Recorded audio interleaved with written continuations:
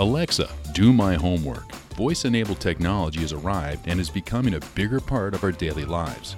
Where is this technology going? What are the implications for industry, education, and at home? How do you get in on its ground floor, and why should we care? If you have the Amazon app, you can say, Alexa, play Emerson College Radio, and it will play WERS, our college radio station. This is Campus on the Common, the podcast of bright ideas from Emerson College's School of Communication. Broadcasting from Boston, Massachusetts, I'm your host, Emerson College alumnus and Professor of Communication Studies, Mark Brody. In this episode of Campus on the Common, we'll talk with Emerson Launch's Sanjay Pothen about voice technology at Emerson College.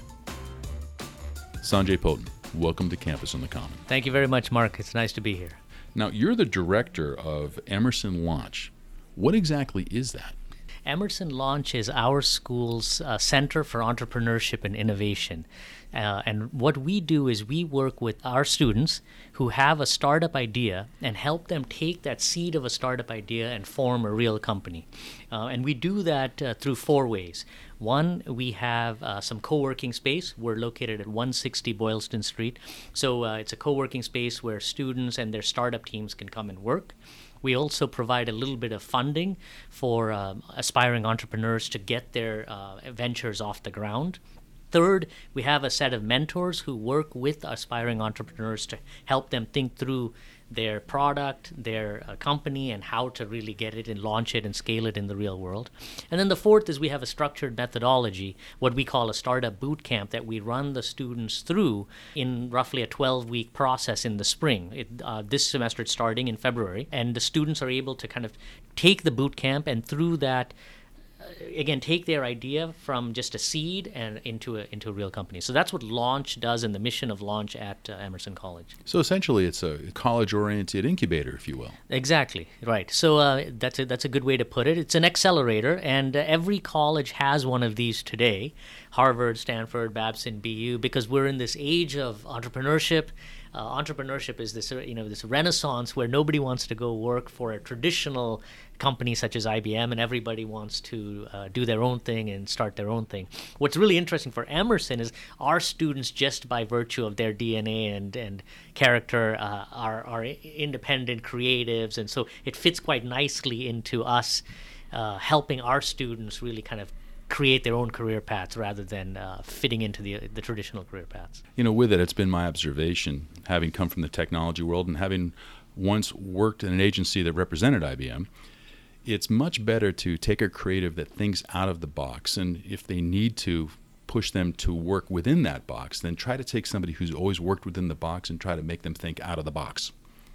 They just can't do it. You have to have that creative spirit, and that's one thing we excel with here at Emerson College. Yes. So with Launch, could you talk about or tell us about some of the projects you have going on over there? Yes. So we have kind of three macro pillars. One is what I just mentioned, kind of our whole startup boot camp, helping students start their companies. That's kind of one piece. The second piece, kind of focused on innovation, is bringing outside ideas into our environment. And so we do that through what's called a monthly speaker series.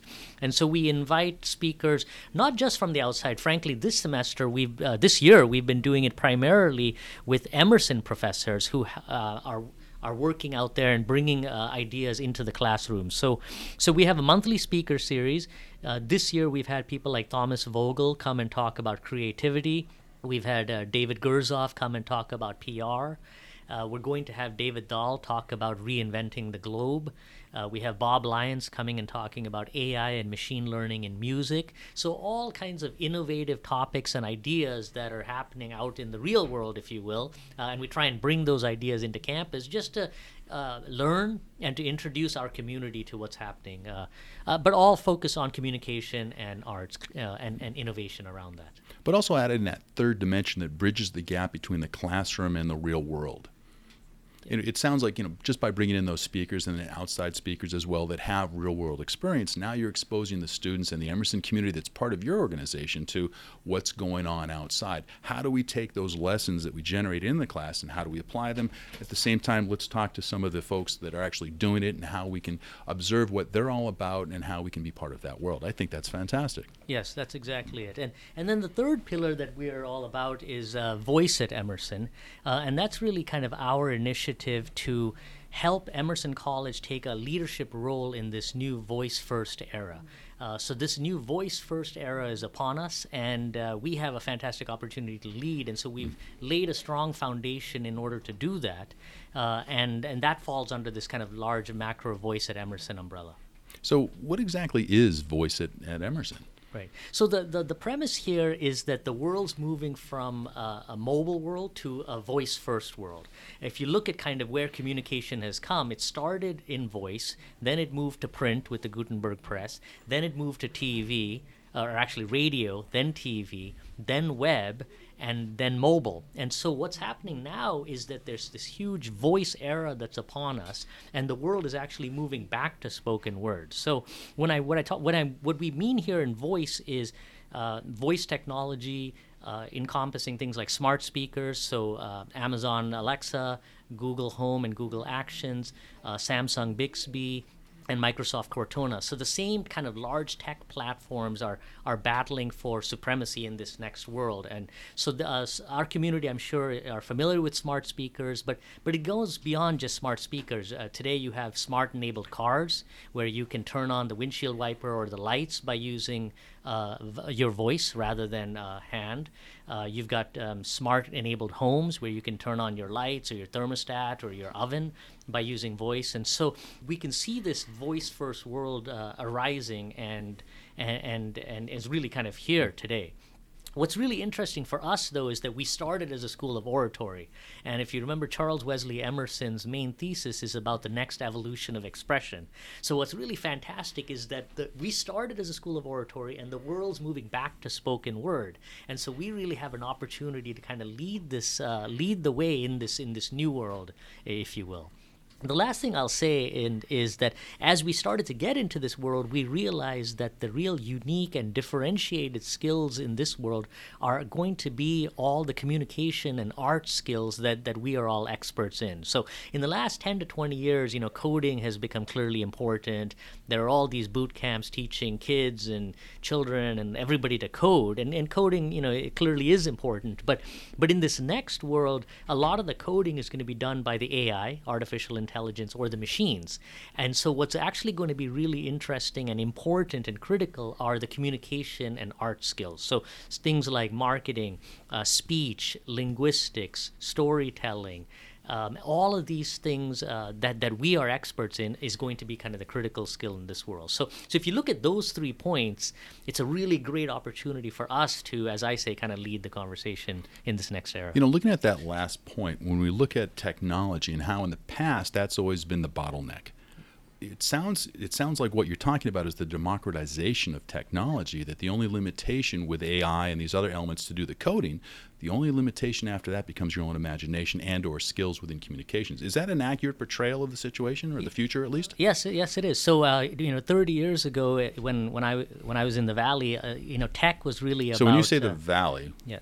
I mean Silicon Valley. Okay. Yes, and so 30 years ago when you looked at the entrepreneurial scene, it was mostly around semiconductor equipment, networking equipment, hardcore electrical engineering gear. Now so the companies that were started in that era are companies like Intel, Microsoft, Apple, like hardcore engineering. If you look at the last few years, though, a lot of the tech companies today are companies that have just used technology to build a better user experience. So companies like Uber or companies like Airbnb, there's not a whole lot of really complicated tech there, but they've built companies on top of the iPhone platform by using mobile and the better user experience. You can call a taxi, right, and improve the old taxi hailing experience. Or Airbnb, it used to be really complicated to figure out where to live, or it was super expensive to live in hotels, and so they've layered on top of that a better user experience, a better design, a better creative look, and created massive companies around that. So that has changed. That's one thing that's changed in entrepreneurship and in the startup world. And then secondly, to your point, when you think about voice, it's all going to be a conversation with you and the assistant. And so that whole conversation has to be scripted. And so that's where a lot of our majors come in. What I found really interesting is, when you call an IVR, or if you look at like traditional script writing. So when you say IVR, interactive voice response. So when you that IVR. Yes. So when you call the airline and you're just trying to or you call the telephone company and you're trying to get an answer to your bill, you're in an IVR type of system, and it's an automated system. Well, somebody still had to write the script and the flows for all of that conversation, and that's what's going to happen in this voice first world. Somebody has to sit and think about all the permutations and write the conversation. And what I found really interesting is they're telling me that our speech writers and our script writers that are trained in that are perfect for this world, because that's the type of skill set that you need. The last thing I'll say is, we just updated our website, emersonlaunch.org, and it was done by non-coders. I mean, things like Squarespace, you don't need any kind of technical expertise. Really, the value is in these creative and design expertise and the communication. That was really like thinking about the look and feel of the site, the design and aesthetics of the site, and then actually writing the content was all that was necessary. Myself and launch assistants who were non-technical built a website with no technical expertise. So just kind of give you an idea of where we are in kind of the startup world. The leveraging of technology and the importance of communication, arts, and design. And I think that's a key point, is the leveraging of technology. From what it sounds like, and please correct me if I'm wrong, but it sounds like what you folks are all about is understanding the ecosystem of voice. You might not have to know how to actually code, but you need to understand the capabilities that are part of that technology. Then add your own creativity. How do we take these capabilities? How do we take these potentials, and how do we either monetize them or find an application to solve a problem? No, that's exactly it. And actually that kind of helps. It's a nice segue to kind of what we did. Once we saw this vision over the last year and a half, we have laid a nice foundation. We started by getting smart, as I call it. And getting smart means, we invited speakers from Amazon and Google and Apple to come and talk about voice technology, talk about Siri, talk about Alexa, and really kind of understand the technology. We started there. Then with our students, we held hackathons. We called them voice hackathons, where we brainstormed how we could use voice in a campus setting. And what we found is actually you can use voice to engage with students prior to them even being students, number one, clearly while they're students, number two, and then even after they're students. And so we have this, life cycle of engagement, and we can use voice to engage and touch our community all along the way. Could you give examples of how that would manifest? Sure. So we started with how we could use it in a campus setting. And so the first thing we did is we created, the first thing we did is actually create an official voice app in the Amazon ecosystem. They're called Skills.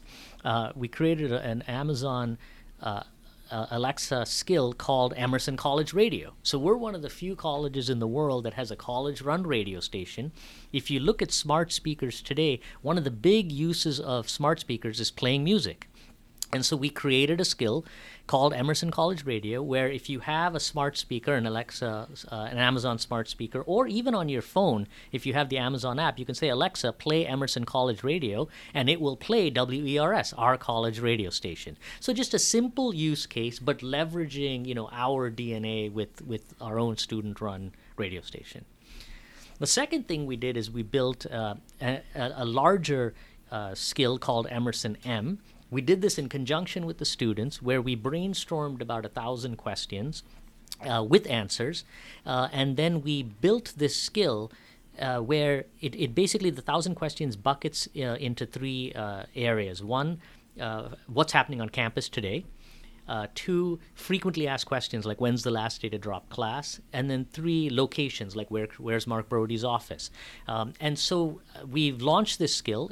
And we launched it last year at Communication Days, where again, if you have a phone or you have a smart speaker, you can ask things like what's happening on campus today, and all of the events will come back to you. So you don't have to go to the web to actually look it up. You can just speak to it and get those results.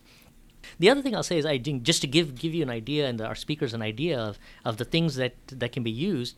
Dunkin' Donuts has a voice app. Or Starbucks has a voice app. So on my way out the door, I can say, order my caramel macchiato, it's tied to my account and credit information, and I drive to the location and I can pick it up. So, I don't have to go into the app. I don't have to actually manually do anything. I don't have to use the telephone to call in. I don't have to wait in line. So, different brands and different organizations are really kind of brainstorming different use cases for voice. That's amazing. I had no idea, and now I anticipate my caffeine take to quadruple. Yes, it does make it easier. Yes, I have a son who he's in high school, and every day he places his order on the way out, and then picks it up, and bypasses the line.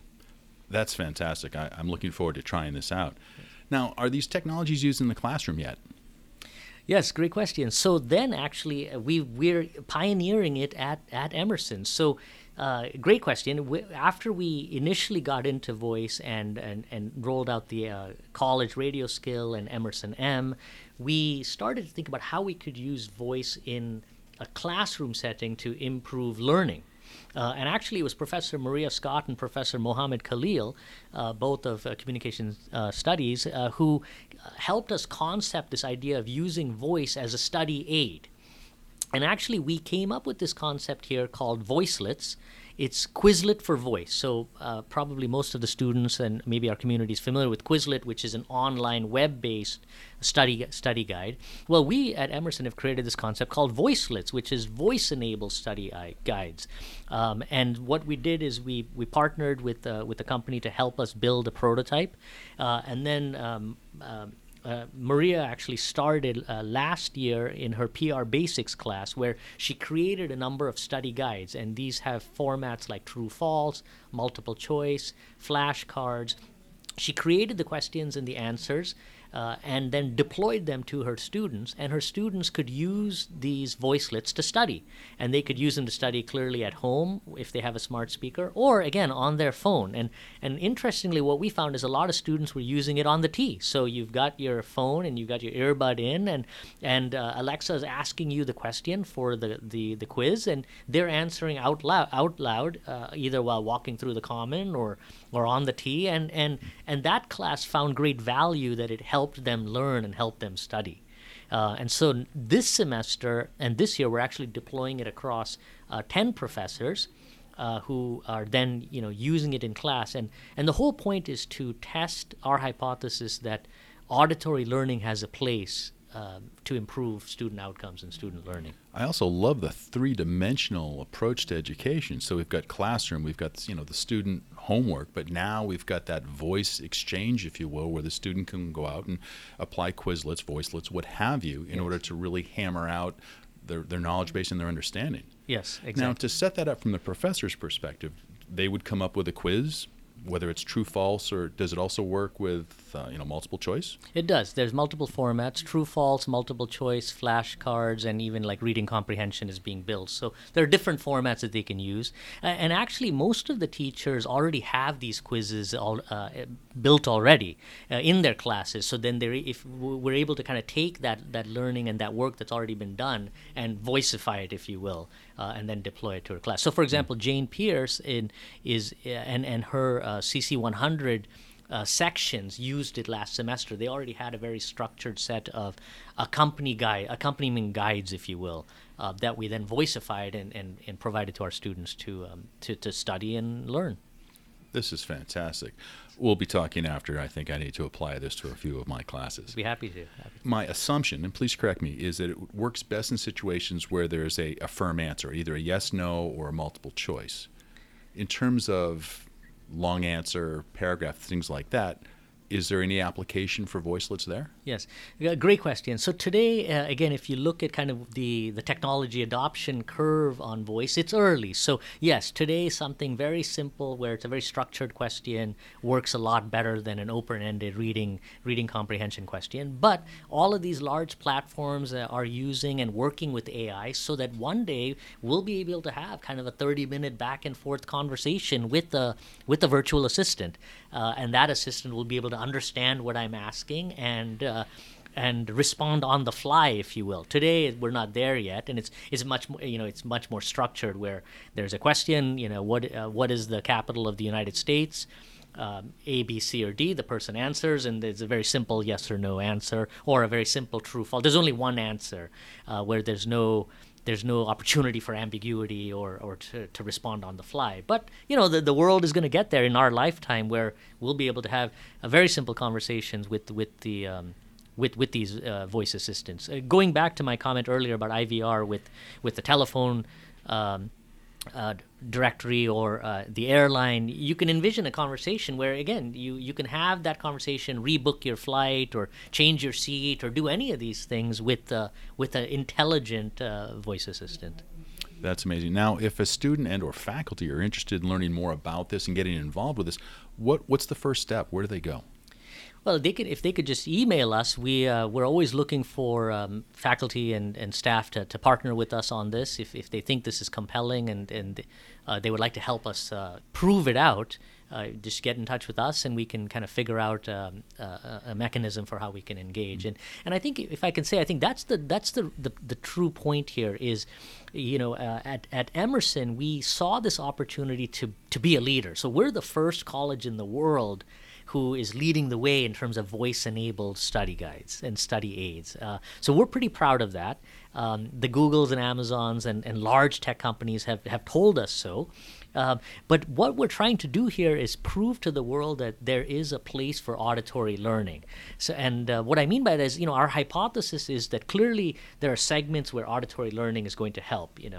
People like visually impaired, English language learners, those with reading disabilities or learning disabilities. And after that, even more broadly, people who like multimodality. So in addition to reading, it's reinforcing by me learning to study. And so my point is, we have this large vision of proving this hypothesis. And that's why we're doing it, because it allows us to kind of, achieve our mission of helping students learn and finding ways to leverage technology for better teaching and better learning. Let's take a look at the student's perspective of all of this. So somebody hears this podcast and they say, wow, that's cool. I got to talk to Sanjay. So they walk on over to Launch.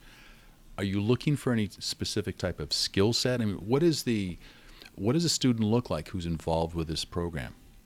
And what I mean by that, in terms of skills and interest, creativity, could you give me some kind of profile or, who usually succeeds in this? And I'd like to follow up with, once people understand this ecosystem, how to work with voice and voiceless, et cetera, what's the future look like for them as well?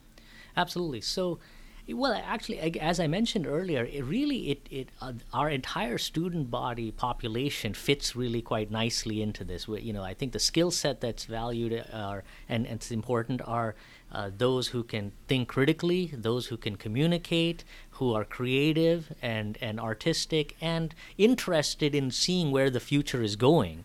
I think if you have those types of characteristics, you'll be fine, where you can come and work with us, understand where this world is moving, and there are kind of multiple ways of getting involved. On that, actually, we have kind of 4 pillars. We call them the 4 E's. One is around experiences. So I mentioned earlier about the skills that we've deployed, and so we're continuing to work with our community, with our students, on how we could leverage voice in an educational setting. The second E is around education. So that goes back to the point about voicelets, and also we're just launching, actually in February, the world's first voice design certificate. So you asked me, where's the world going? Just as when mobile arose, there was this whole economy of mobile companies, mobile startups. Again, as I mentioned, Uber or Airbnb couldn't exist. Uber definitely couldn't exist without a mobile phone. And then there was this whole need for mobile designers. Well, just like that, in this world, there's going to be a whole need for voice designers. And so we're launching a voice design certificate to train not just our students, but the larger society to become voice designers. And so to your point about where's the world going, this is going to become a huge career path for any of our students to go and work in these industries as well. So that's kind of the second E. The third E is around entrepreneurship, spurring voice entrepreneurship. And then the fourth E is around ethics. And I think we'd be remiss by talking about voice and AI without talking about some of the concerns around ethical use of data. These could be seen as listening devices. What information is being collected by these tech companies? What are they doing with it? And so that's another piece where we are actively driving the conversation to develop a voice code of ethics, so that as this world arises, that there's voice and AI are used in an ethical manner and for good. One of the concerns I've always had with Alexa and Siri and these others is the worry that they're listening to what I'm saying. What's the current state of privacy in terms of voice? There are actions that we can take to prevent misuse, if you will. So if there are concerns like those types of things, all of these devices have mute buttons on them, so you can mute them, you can unplug them. All of them have mechanisms where you can delete your history and your conversation, just like the web, and there are kind of precautions just like on the web that people can take to allay their concerns. With that said, I think there's a spectrum of people, just as you're seeing in this web and mobile economy, where there's some people that really don't care and they're willing to live a very public life with the understanding that the internet is free, and then in exchange they're being advertised to and being retargeted to. And then there are others at the other end of the spectrum which really are against that, and they use VPNs and private browsers and things of that sort to maintain their privacy. So I think you'll see the same kind of situation in this voice world, where there'll be a spectrum of segment of people, and each person will need to kind of manage appropriately. So with that, is voice a biometric? And what I mean by that is our fingerprints are a biometric. Our iris is like an eye scan. That's a biometric. Mm-hmm. Recently, while talking to a bank, they said, your voice will be recorded. Mm-hmm. And I think they also said, and we'll match your voice to make sure we're talking to the real person. Yes. Is that a one-off, or is this becoming more common, where our voice is actually a human metric that's measured and analyzed to identify people?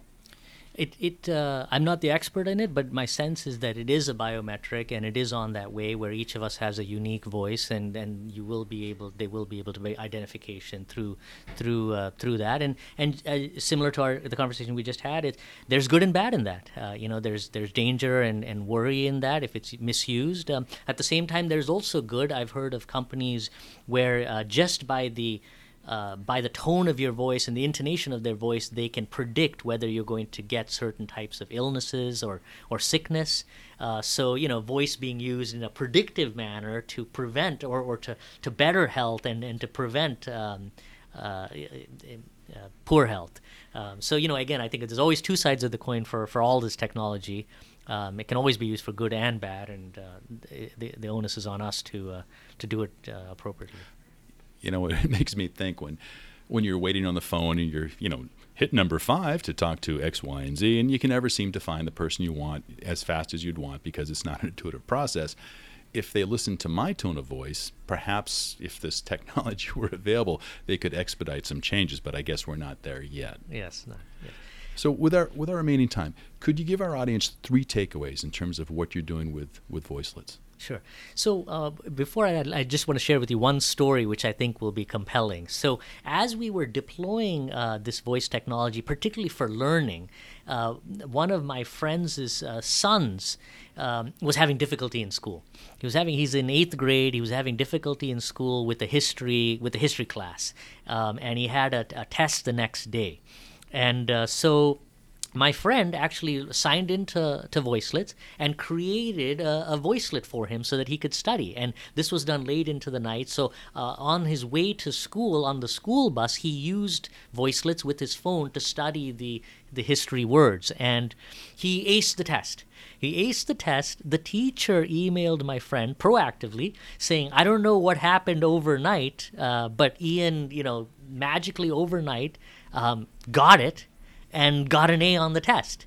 And so there's all these metrics, and there's the promise of all this technology and all this. But I think a story like that, kind of really makes it real that, technology and voice could be leveraged for good and for learning and for better outcomes. So that's something that I kind of keep in mind. There's lots of numbers around voice adoption and where we are, but I think when you hear a story like that, it makes it kind of real. And no doubt, this is the cutting edge, and it's great to see that Emerson College is riding that wave, so to speak. We're right there as this emerging technology hits the market. We're there to enable our students to understand the ecosystem, to be part of it, to actually be entrepreneurial and create things that will bring them out into the real world as real leaders. That's just fantastic. And when you look at technology in general and how it's changing our society in general, this is coming. It's this is the reality. So buckle your seatbelt, folks. This is what's going to happen.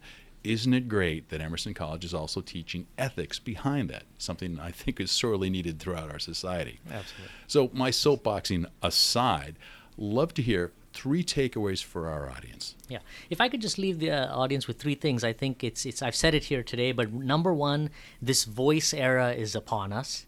Number 2, our DNA and our history is in voice. Our whole mission statement is to the next evolution of expression. And number 3, which I think is the third point which coalesces around this, is that in this world, the communications and art skills that we all are experts in and are learning and teaching and studying is going to be the differentiated skill. And so we have this great opportunity as a college and as a community to lead the conversation, and that's exactly what we're doing as a community and as a set of individuals together. We spoke with Sanjay Pothen. Sanjay's career began in management consulting and immediately transitioned into digital and mobile marketing and advertising. He's passionate about helping brands engage with customers in impactful ways and scale emerging media and technologies. Having successfully founded a variety of startup companies himself, Sanjay is a driven entrepreneur with specific knowledge of the startup ecosystem. Sanjay first started at Emerson College as an Emerson Launch Mentor and has now taken over the role of director to help infuse creative and problem-solving thinking skills into academia. I'm Emerson College alumnus and professor of communication studies Mark Rohde. We had studio help from executive producer Lucas Poyser. Campus on the Common is a production of Emerson College School of Communications. Subscribe on Apple Podcasts, Stitcher, Spotify, and wherever you listen to podcasts.